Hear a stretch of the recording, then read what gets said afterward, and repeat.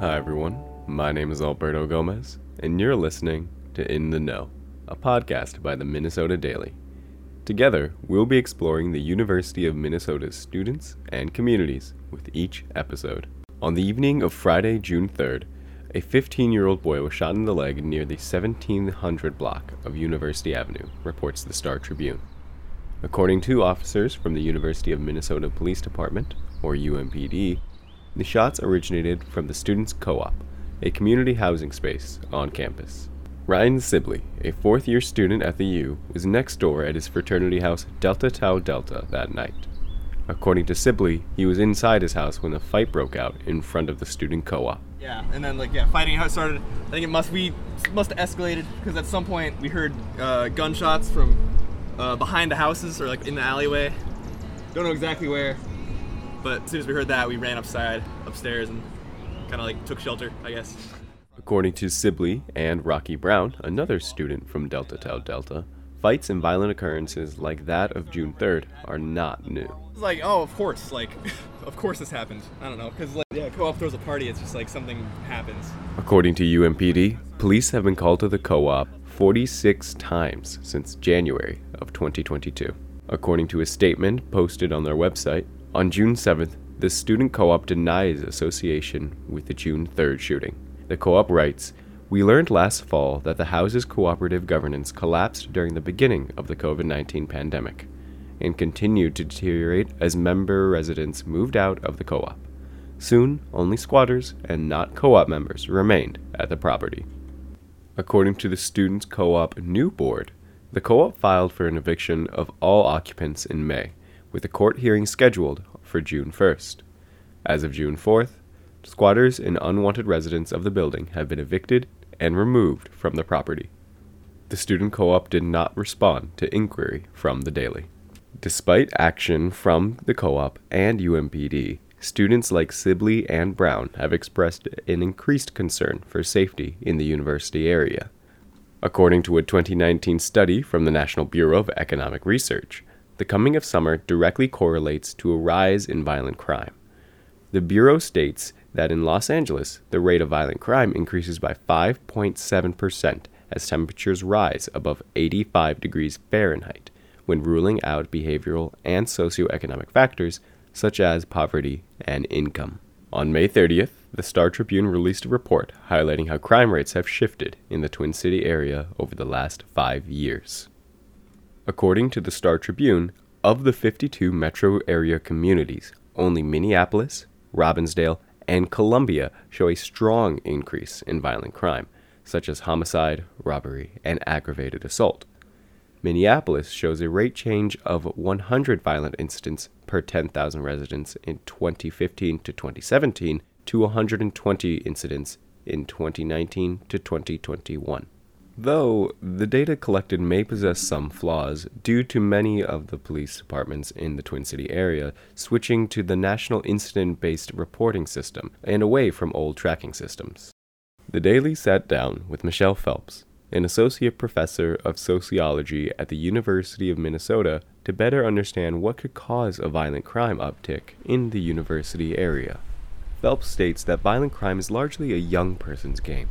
According to Phelps, in heated interactions between two or more parties, most young people behave violently as a form of self-defense. When we think about shootings that's among young people in a distressed community, that's often about sort of a sense that your reputation has been insulted, and that in order to sort of create a sense of safety for yourself and the people associated with you, you have to be known as somebody who doesn't get pushed over. Phelps states that though there may be patterns to behavior, that does not mean that every instance of violent crime, like the shooting on June 3rd, can easily be lumped as a one-size-fits-all problem.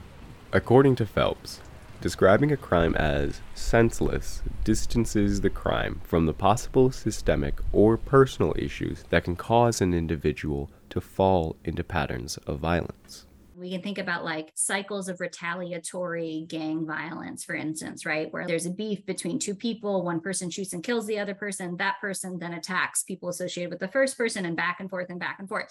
that kind of thing often, and then bystanders are killed in the process, right? That often gets described as senseless, and it's not. It's organized, not in the sense of there's like a meta structure here, or somebody's like saying, oh, this is exactly who's going to be shot, but there's a logic to it. Phelps attributes COVID-19 as directly influencing the rising crime rate in Minneapolis. She explains that shutting down activities and outreach programs affects young people the most. According to Phelps, removing children from schools, for example, offers more opportunities for misbehavior. Phelps attributes what is called strain theory to the rising crime rate. It basically says the more strain people are under, and particularly the bigger the gap between the sort of American dream that they're told that they can achieve and their actual everyday life and what they feel is actually within reach for them. These gaps can be exacerbated by economic disparities, inaccessibility to healthcare, and increased stress. Phelps explains that strain induces people to engage in crime as a possible means for economic rewards or even social validation. According to Phelps, the strain that the COVID-19 pandemic has caused still remains understudied. The effects of the pandemic, according to Phelps, has begun raising questions of how isolation and learning barriers will affect crime in the years to come. The Daily sat down with Myron Franz, the Senior Vice President for Finance and Operations at the University of Minnesota, to learn more about what the University of Minnesota plans to do in the face of rising crime and the oncoming summer. According to Franz, UMPD has experienced issues retaining officers after seeing an increase to 61 officers in 2021. We're down to 48 officers now. According to Franz, Dinkytown, for example, has lost some police beat coverage due to a smaller number of officers. In response, the university had made a $100 million request to the Minnesota State Legislature. According to Franz, the request would have included $10 million for safety provisions such as officer training, upgraded security systems, and improved lighting around campus. To the legislature, we're very disappointed we didn't get it. We're going to try to put together yet another request because we think there are some real opportunities to decrease the pressure on the officers' time to be worrying about building security when they can be worrying about public safety, for people out and around. Franz recommends students avoid walking alone or utilize other safety resources, such as the Rave Guardian app or 624 Walk, an escort program for students fearful of walking alone. I think we do feel a responsibility to try to come up with some ways to deal with these issues the students are having. According to Franz, because the legislature request did not include enough funding for safety provisions, the university has instead considered investing in property in the Dinkytown area in order to improve the atmosphere. According to Franz, this could mean extending the reach of safety ambassadors and improving lighting in the university area. A 2020 study from the John Jay College of Criminology concluded that improved and increased lighting, the greenification of polluted spaces, and fixing abandoned buildings deters violent crimes of opportunity, such as assaults and robberies. The study explains that the reduction of stress and strain on local communities eases tensions, thus fostering positive use of neighborhoods. Skeptical at first, Phelps explains investment in public spaces helps create a community that residents would want to nurture. We tend to think about crime as like a person goes out and is like, I'm going to go do this crime. And instead, it's much more about, do you have a person who's in the right frame of mind? According to Phelps, utilizing empty spaces, like parking lots and fields, and updating abandoned buildings deters community members from turning to violent crime. A study from the University of Pennsylvania shows that creating park-like settings, planting trees and creating garden spaces, reduced safety concerns in Philadelphia by 58% and reduced gun violence by 17%. Another study from the University of Pennsylvania revealed that small tasks like cleaning up trash in polluted neighborhoods and mowing overgrown lots in Philadelphia correlated to a 9% reduction in local shootings. In contrast to the rise of violent crime in the Minneapolis and university area, students questioned by the Daily showed little concern.